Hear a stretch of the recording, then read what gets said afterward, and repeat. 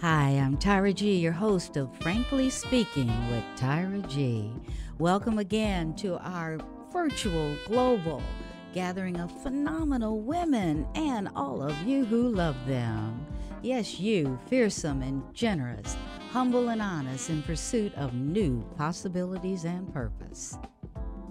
We bravely walk into places where tradition has taught us there are some things we just don't talk about.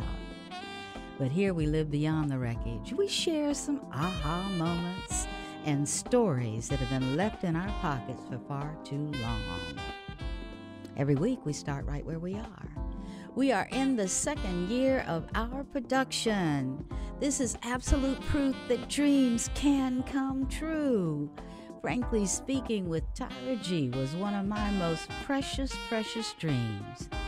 Thank you so much for helping me make it come true.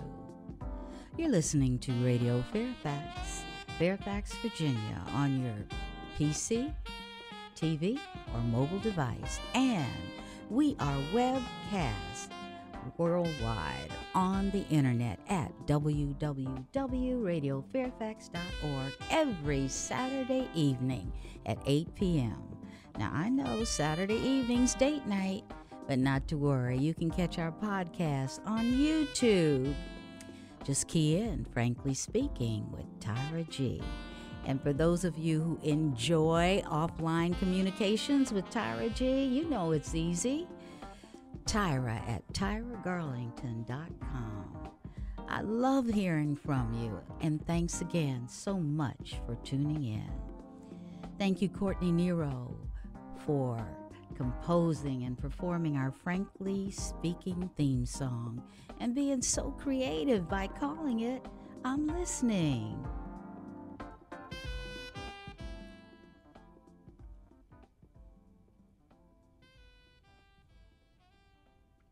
Our theme this month is Thank You for Your Service, Then and Now.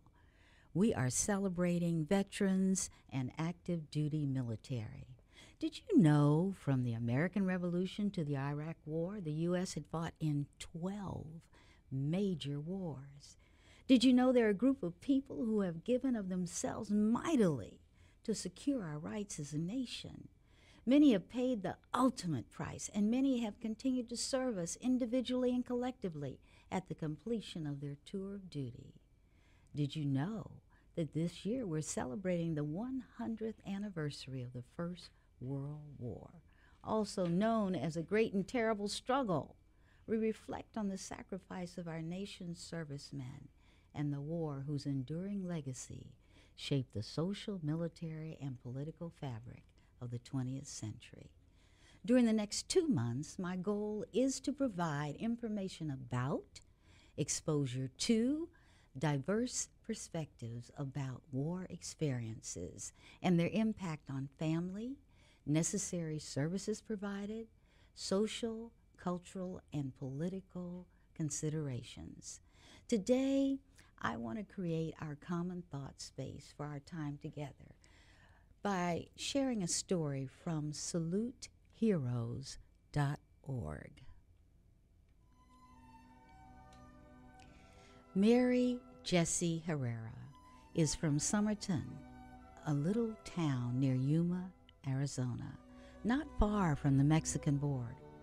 A fourth-generation American, Mary always wanted to go into the military, though no one else in her family had a military background.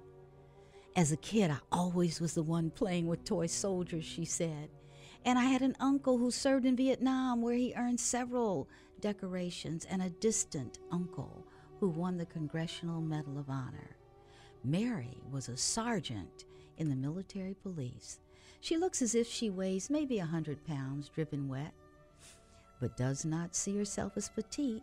I think of myself as a big person, she said. I never thought of myself as female or Hispanic in the military. I was a soldier, period. I carried my own weight. There was nothing girly about me in the military. Plus, I don't like labels. I went to the military to be a soldier, not a female soldier or a Hispanic soldier. When President Bush gave Saddam Hussein's ultimatum, Mary's unit was on the Kuwaiti side of the border, waiting to move into Iraq. While on foot, Mary carried an M16 like other soldiers, in addition to a 9mm sidearm due to her position as a military police. But as the gunner on her Humvee, she managed a 40mm grenade launcher and a machine gun. We were providing security escorts for convoys. I was 22 at the time. We were a quick response force, she says. Mary came into constant contact with Iraqis and was learning to speak Arabic quite well. You see these impoverished people living in a war-torn country. They lived for so long under a brutal dictator, and now their country was being torn apart in a chaotic situation. It makes you realize how fortunate we are to live here in this country, she said. On November 8, 2003, Mary's unit took prisoners to Fallujah. On the way back to their base, Mary was riding a turret of the lead Humvee with her rocket launcher and machine gun at ready. She saw two spotters on a bridge and knew they were calling in coordinates to do some hostiles. I told the guy below me to pass the word. We're going to get hit, she said. By the time I got back up, we were already hit. Mary began returning the fire with her machine gun. She felt a flick on her right bicep and thought she'd been hit by a rock. It was a bullet that passed through the flesh. She kept firing. Then I got hit again, she said, and my arm fell into my lap. I had no feeling in my arm. I thought it had been blown off. She yelled down to the guys for help, but they were all firing their weapons and they couldn't hear her. She kicked the commander to get his attention. The look on his face when he looked up at her said, "It's bad." In the back of the Humvee, one of Mary's fellow soldiers put pressure on her arm while the convoy fought through the ambush. She had a lot of blood lost and her life was in peril. I laid back and closed my eyes, she said. Someone slapped me and said, "Open your eyes." I remember thinking, this is it. My whole 22 years of life on earth are over. I felt a sense of peace. Everything made sense. I've always had strong faith. I said to God, if you need me for something, I'm ready to go. I told him I was proud. I have led a pretty good life, but I grieved for my parents to think they would lose another child. She was airlifted to Fallujah, where she did not have the capability to manage her arm in that service. She was sent to Germany, where the doctors told her they would have to amputate her arm. But when she came to, the arm was still there. They sent her on to Brooke Army Medical Center in San Antonio, Texas, where they began the long reconstruction of her arm. She was there for a year, suffering through as many as 20 operations. It was during this period the Coalition to Salute America's Heroes appeared. They paid off my school loans, Mary said. That was a huge burden off my shoulders. Today, Mary has only partial use of her right arm. She's suffered extensive nerve damage. The missing radius was replaced with one from a cadaver. Her arm is held together with screws and plates. My parents raised me very well, she said. My faith is so concrete. There's nothing I can't handle, nothing I can't deal with. Mary finished her college degree and is working on her master's. She resides in Arizona and is raising 2 daughters. She still communicates frequently with the officers and soldiers. She is proud of our country and proud she was able to serve. Thank you, Mary, for your service. Journalist and author Isabel Allende reminds us that we don't even know how strong we are until we are forced to bring that hidden strength forward. In times of tragedy, of war, of necessity, people do amazing things. The human capacity for survival and renewal is awesome. After the break, you will hear about a different war from a Lieutenant colonel in the Army Medical Service Corps, a Vietnam officer from the Vietnam War. His authentic story will help us better understand war from a racial and cultural lens, as well as how his life looks and works for him today. He's joined in studio by his wife, teammate, and friend, Diane. Put up your feet, grab a stack, but stay real close. We'll be right back. And we are back. So let's talk. Let me say a formal welcome to Mr. Now, George Bodie, and his lovely wife, Diane. A continuous blessing to his life. She's just sitting here smiling at him. George, thank you for your service. Well, thank you.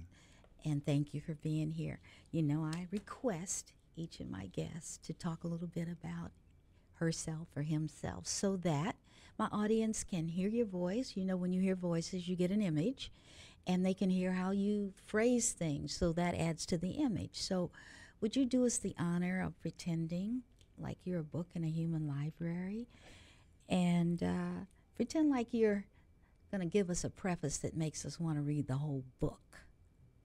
Wow. Yeah, go ahead and do that for me. Well, greetings, Tara, to you and your listeners. And as far as an opening to my book, I think I would just introduce myself in such a way that I'd let you know a little bit about my background. Okay. I was born in Alachua, Florida, and I was raised in Browns Mills, New Jersey. I was the eldest of 11 children. My formal education resulted in a Bachelor of Science degree from Virginia State University in Petersburg, Virginia, and a master's degree in health administration from Baylor University in Waco, Texas. I served in the U.S. Army Medical Services Corps in a variety of positions, spanning over a period of 23 years and culminating in retirement from military service as a lieutenant colonel.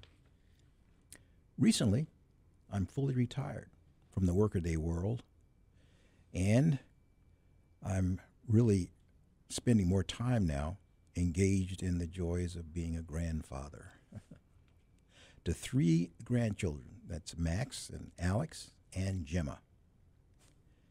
As an active member of the American Legion, that keeps me occupied.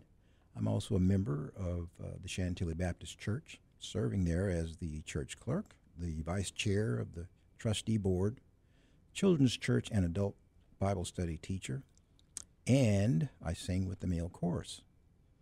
My wife, Diane, is a retired Fairfax County educator, and at our church she serves as the president of the usher ministry.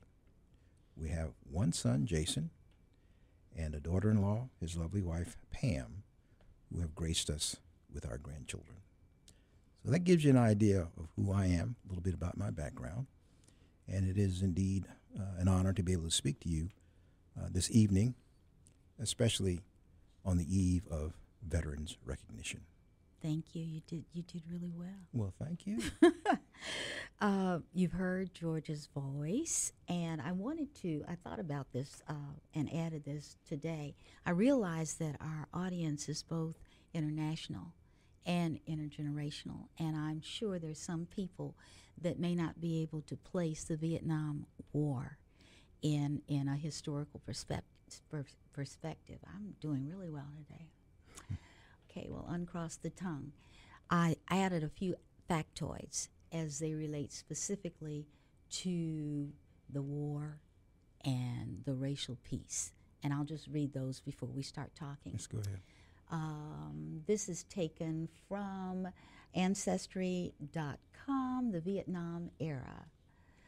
Factoid: causes of the Vietnam War was to resolve around the simple belief held by America that communism was threatening to expand all over Southeast Asia. Factoid: during the Vietnam War between 1964 and 1973, the U.S. military drafted 2.2 million American men out of an eligible pool of 27 million. This I found very interesting. The youngest Vietnam vet alive today is 54 years old. Amazing. Yeah. Factoid. The Vietnam War saw the highest proportion of blacks ever to serve in an American war. During the height of the U.S. involvement, 1965 to 1969, blacks who formed only 11% of the American population made up 14.6% of the soldiers in Vietnam. The census says 7,262 died during that in theater. So, you and I have had conversations about this, and I want this very personal, George. We talked about you getting commissioned to go there. And what did you expect? And then we'll talk about what actually was your reality. All right. Well, as far as expectations, I think it was really fueled by the time that I was in college by the fact that the Vietnamese War had already begun and was raging. Mm-hmm. Many of my student friends and colleagues who joined me in ROTC were always in the back of their mind. They were afraid that their number might come up. Right. Either as a draft, and in my case, I was not drafted. As a matter of fact, I was in ROTC.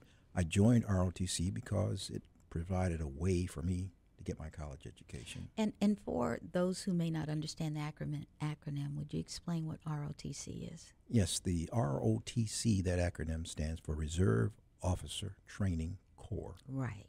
Okay. Thank you. Yes, and in the military, I quite frequently rely on acronyms, but if there's something I need to explain, I'll be glad to do that as I go along. But ROTC provided me with an education in terms of having won an ROTC scholarship. Mm-hmm. I was the oldest of 11, and my parents didn't have a lot of money. And getting a college education was a challenge.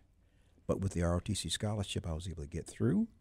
And as you receive education funded by the federal government, and that's how this ROTC scholarship was funded, you owe them something, and it's usually in the form of time, time spent. Yes. And for me, I had to pay back 2 years for every year that they paid for my college education. Okay. So as a start, as a draftee, you usually were drafted for 2 years, and then you could go out if you wanted to. Right. And in my case, I owed a little bit more time than that. And in so doing, there was a greater possibility for me to be caught up in whatever else was going on from a political standpoint involving the Department of Defense. And consequently, I was in the Army, and I stayed in the United States at Fort Dix, New Jersey, for the first 2 years of my enlistment, if you want to call it. That actually was not an enlistment, but the time I spent on active duty. And at that time, my wife and I were at Fort Dix, New Jersey. Those 2 years flew by, and I made captain in that two-year period. And I went to Vietnam at that point in time. And along with all the other concerns and just anticipation, not knowing what to really expect, and you asked about expectation. Right. All I wanted to do was to go do my time and get back. Mm-hmm. That was paramount within my mind at the time. But once all that took place, and I actually arrived over there, I think I must have matured at a great degree. Mm-hmm.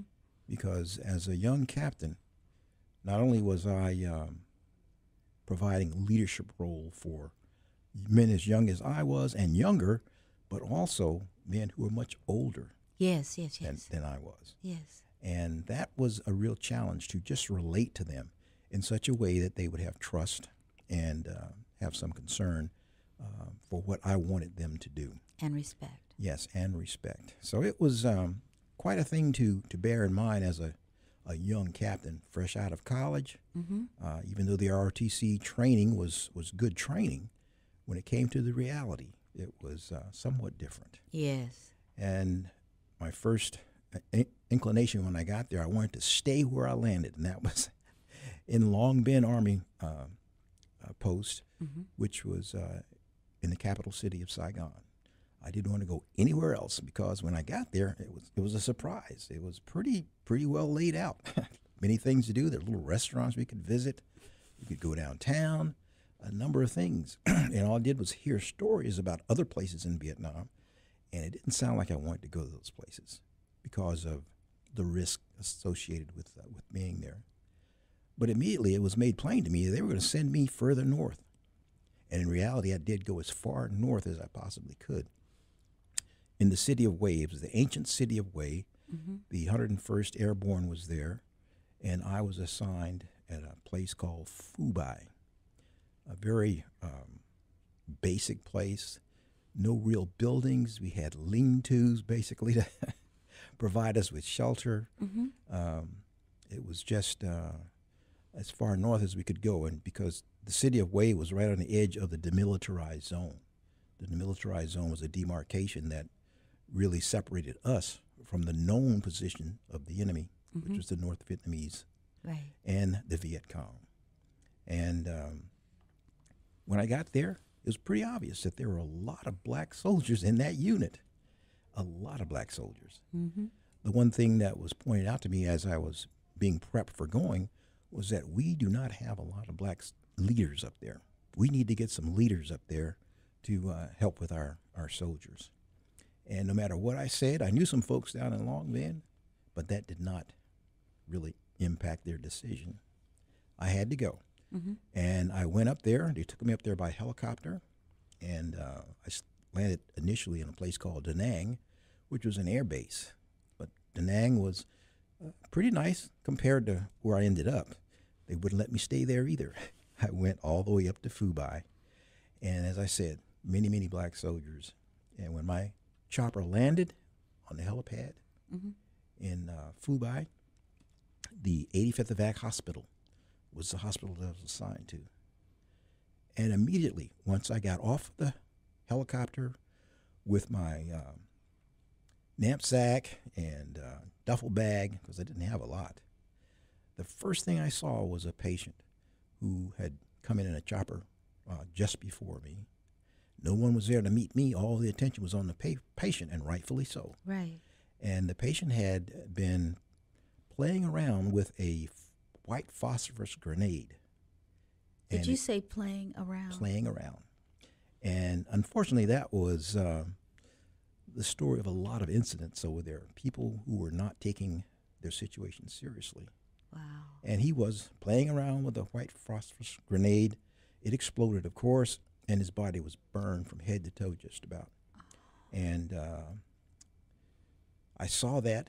That caught me really off guard. I didn't expect that right away. Mm-hmm. I went into the emergency room along with this patient, and all the attention was on him. And after they got him situated, someone turned around and asked who I was. Mm-hmm. I came in there as the company commander Okay. for the medical company. And once they showed me to my hooch, when we talk about hooches, that was our quarters, basically. Mine kind of sat out in the open with some sandbag revetments around them. Revetments were protection. Mm-hmm. And I had a host of medical corps enlisted men who provided health care as corpsmen Okay. for patients. And all around us, there were a lot of battle scenes. As I said before, the 101st Airborne was located very near us, the headquarters. And the hospital was always located between a landing strip, an Air Force landing strip, and the place where our batteries for safety were located. The only problem with that, we were close to the landing strips because it would allow us to evacuate patients out of there pretty quickly. But whenever the enemy wanted to mess up everything, Mm-hmm. they would always go to the airstrips, and they would do indirect bombings and whatever else they could to destroy the airstrip, and many of those rounds would fall short or go long, and depending on where the hospital was, we would get hit. We always had a Red Cross, on our buildings and on our tents, but that meant nothing to our enemy, and consequently, we were in the line of fire quite a bit, and we were also subject to a number of attacks by what we call sapper attacks at night usually, and these were carried out primarily by Viet Cong. And the Viet Cong were just merciless in terms of taking American lives. So as a company commander, I had to lead the element for protecting our entire hospital compound, which for a 22-year-old captain was quite a task. Yeah, it sounds like our story was about a 22-year-old military policewoman. Yes. Now, the one thing I'm feeling, I see, I feel what I think you might have walked into physically. And you're telling me there was an emotional erosion as well. Tell me about your folks, your men. What were they going through, aside from blowing themselves up? That was that individual, although we had them involved in that quite a bit, different things that they would be involved in that resulted in adverse conditions for them. But most of them, I think much like I was, they wanted to get back home safely. Okay. And if you're not directly engaged in combat, in this case they were support troops providing health care to those that were involved in direct fire incidents. But sometimes there were down days. Other times they were very, very busy. And so young men have to be kept occupied. Yes, they They do. need to do something. Yes. And consequently, many of them would fall prey to what the North Vietnamese would provide, and that was hashish, I should say, marijuana that was laden with heroin and other drug items. And for those who were studying history, they'd recognize that during this time, the Department of Defense was fighting a huge problem with soldiers who became hooked on various drugs. Yes, yes. DOD had a tremendously large program for drug identification in terms of they would take your urine, examine it, and many soldiers were found to be using, and they had to either be treated or be sent home. Many of them got involved in the sale of drugs. They had to be actually prosecuted. Many of them went to jail on account of it. But it was a very, very different kind of a situation for soldiers to be faced with. I mean, it's bad enough to be faced with war, your life in peril, and have that compounded with drug use, which would impair all your senses. And you can imagine what it was like trying to protect a compound of soldiers who were injured. Your means of protection came from the soldiers who were there as health caregivers. Right. And we also had a lot of conscientious objectors who, because of their beliefs, could not carry a weapon or would not carry a weapon. Right. So all this compounded the ability to actually protect our compound's perimeter.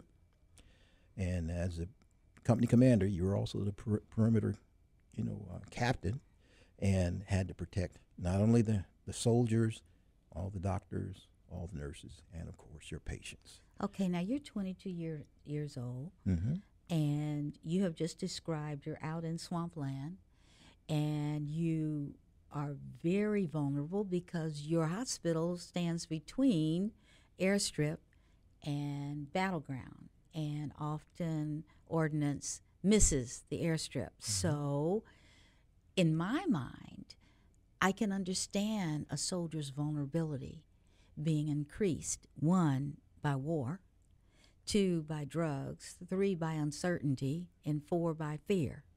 So What do you do as a 22-year-old to mitigate this if you do? I mean, you can just quickly, you don't have to get into details, but what was it like for you? I mean, I'm just thinking, I remember 22 and I couldn't have done anything like that. I was too busy partying. But of course, during that time, a lot was going on in America. Yes, there was. That mirrored what you were talking. It was a war of objection, political war, and it was a war on drugs, and it was a war on free sexuality. And so there was just war everywhere. But there you were. Now, your wife, wait a minute. She's back in New Jersey. Are you communicating with her frequently? Oh, yes. She was actually in Virginia when I left. Oh. She went to live with her sister. Okay. And we communicated as often as we could. Back then, we didn't have cell phones. Right. We didn't have phone booths on the battlefield. About the most technically oriented thing that was useful that we had was a telephone that involved people in between you and your significant other, changing the switch on the so that you could, every time you said something, you had to end a sentence with over. Right. So they would know to throw the switch to allow the other person to speak. It's like a walkie-talkie type of a thing. How did you comfort her? Well, I used to send her a lot of audio tapes. Good. Audio tapes. Matter of fact, she pulled out some the other day, some old audio tapes. And we would mail those. And I guess I tried to do them on at least a week, every other week, something like that basis. And she would do the same thing, send me an audio tape. And, of course, there were letters. Of course. And that's about the best you could do at that time. Now, I've often wondered what it would be like for a spouse. Now, your spouse is a listener tonight. She's an active listener. What do you think? How do you think she was managing? She was with her sister. That's always good. Family is always good. Faith, I'm sure, played some part in that. I don't know. What do you think was going? What has she told you? Let's do it that way. What has she told you it was like for her? I think the greatest concern for her was if a car that she didn't recognize being a regular commuter on her street. I know what you're going to say. Yes. If a car came up, yes, she became very, very. Now, explain to our listening audience, many of whom don't know what that's coded for. Yeah. Okay, how spouses and family are notified of casualties at war. Right. So tell us specifically what that means. Whenever there is a casualty as a result of war, the Army and all the other services assign casualty officers whose job it is to go in person and relay the bad news to the next of kin. And they would always come up in a large sedan, black or whatever they had available most of the time, black sedan. Yes. And they would come along with an officer who was the casualty officer and one other individual at least. And they would make an ominous type of an announcement, present a flag, mention some of the benefits that will result from the person's death. And it was just a very, very official type of an event, but you can imagine from a spouse's standpoint that that's something you would not want to absolutely. And you're looking at the symbolism, I imagine just keeping a watchful eye is habit. It becomes normal behavior. So you are there. You are communicating with your lovely bride. You know she's as okay as she can be as you are. Let's see if we can elevate the seriousness. Why don't you tell me what's the greatest thing you learned about your Vietnam experience that you use today? I think probably the greatest thing had to do with my spirituality. Okay. Because even though my parents had raised me to be exposed to church Mm-hmm. and all the things that church does for us, I was not sure. And when I got over there, I started attending all kinds of services Mm-hmm. because I didn't know how it was going to end up. I went to Catholic services. I went to Jewish services. Mm-hmm. We also had some that were just non-denominational. I went to them. I don't know what I was looking for, but I went to them just in case. Mm-hmm. And as it turned out, I realized that all I had to do was to rely on what my parents had instilled in me. Which and, was? And that is a belief in God and all the basic tenets of Christianity Mm-hmm. that I firmly believe even today. And that's all. I didn't have to look for anything else because that's what sustained me while I was there. And I truly believe that that's what got me back because I prayed Uh-huh. and asked for guidance, Okay. and I did it in a very sincere manner. And I think that's really why I am here today. When I went to Vietnam, there were a number of guys who were in my battalion in ROTC who had gone ahead of me, Mm-hmm. who immediately lost their lives. Mm-hmm. And I just didn't want to be counted in that particular number, but I knew it was a possibility. And so I wanted to make sure that I had done what was necessary from a spiritual standpoint. I think that's why I went looking Mm-hmm. different I places understand. I really do. and realized that I already had it. And again, referencing our story, the young Mhm. lady said her faith gave her peace. Oh, yes. And we today have evidence of that. But as a 22-year-old just overwhelmed by responsibility and tragedy, that's rough. It is. So let's use that to catapult or segue. How do you use your faith today? How do you share your faith today? What role does faith play in your life today? Let me do it better that way. Well, I think today I just look for ways for it to continue to grow. Mm-hmm. And in so doing, I think I mentioned in my intro that I'm quite active in my church. Mm-hmm. And the one thing I didn't mention is that I do teach a course every year that deals with evangelism. And that evangelism is something that is firmly rooted in my faith, what I believe, and the course that I teach is really sort of centered on those false witnesses, those things that are not Christian, Mm-hmm. those things that are contrary to Christianity. And it's so that people will be aware that that does exist. So that's one thing, with my spirituality that I'm involved in today. Also with my son, his children, my grandchildren, and just my everyday life. I try to do what's been instilled into me, and try to make myself a better man. It's sort of a never-ending quest. Yes, it is. It's called a process. Exactly. Yes. It never really ends. And I think if I live to be 200 years old, I don't think so, George. I'm sorry. I don't mean to be rude. Still be No. growing. Let's just go over to something else you mentioned that I didn't know about. Okay. That had to do with the American Legion. Oh, yeah. The American Legion is one of the oldest patriotic organizations that we have here in the country, and one of the largest ones. You hear the VFW. Yes. But the American Legion is one of the largest, and I belong to a post. It's Post 114 in Manassas, Virginia, Mm-hmm.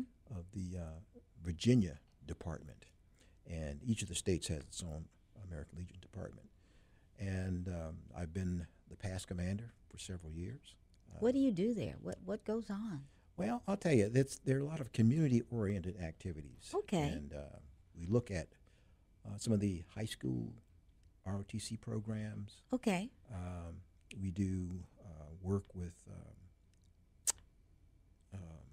oratorical contests, preparing those Sure. students. And whenever we can, we try to finance some kind of scholarship activity, we designate individuals to go to the Boys State.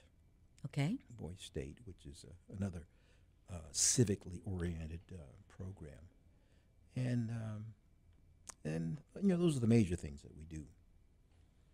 And you gave yourself a title when you first started talking about it. You are a post something. Yeah, I was the commander for 2 years. Now I'm referred to as a past commander.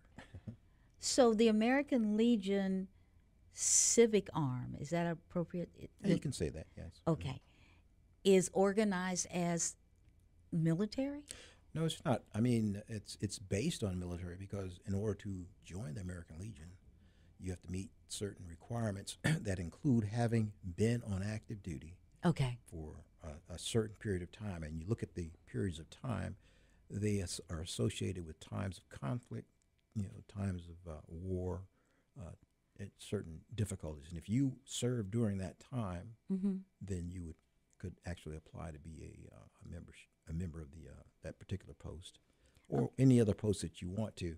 And it's not restricted by gender or anything like that. We have male, female. Do you have members. a large female population? Not a large, but they are represented in the post. Excellent. I was looking at the statistics for the wall, and one of the comments that was made, was that there were women who served, nurses who served, and the names on the wall, but there was an emphasis on the fact we must not forget. All the references and websites I visited always said men, men, men, and that's why I went, were there any women? And I had those statistics. Yeah, I know they were there. Yeah, And what I also heard from a woman who served in Vietnam was that the Vietnamese women and the women in the U.S. Army became friends. Yes. And I thought that very interesting. Women have a way of crossing over and nurturing one another and taking things forward. Right. Did you experience any women in your while you were there? Yes. During the time that I was there, we still had female nurses Okay. out in areas that were considered the bush or in Okay. dangerous areas. Okay.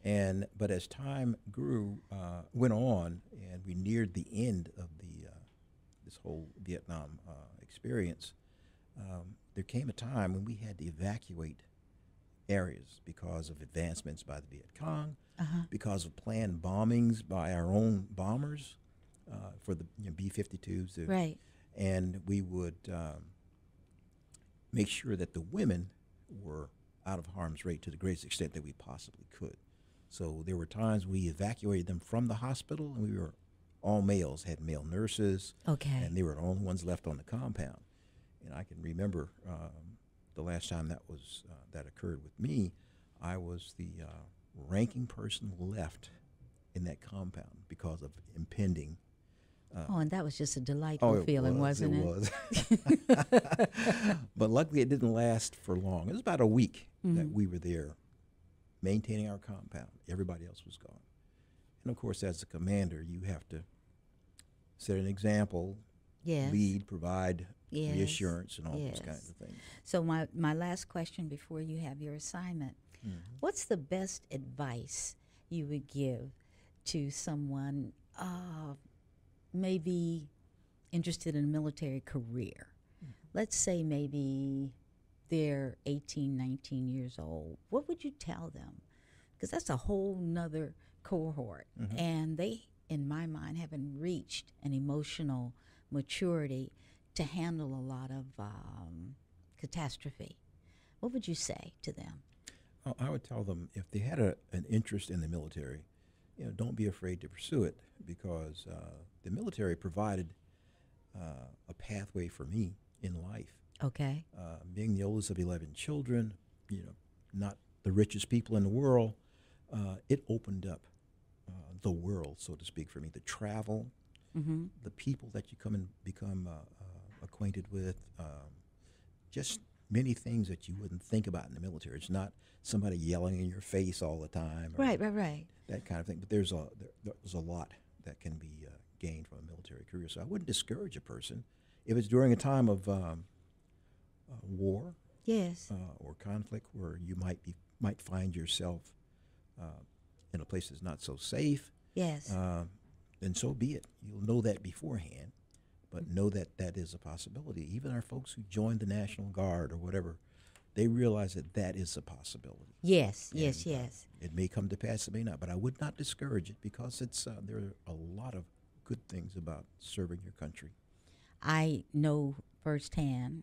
Our first home was GI Bill, my dad's graduate education.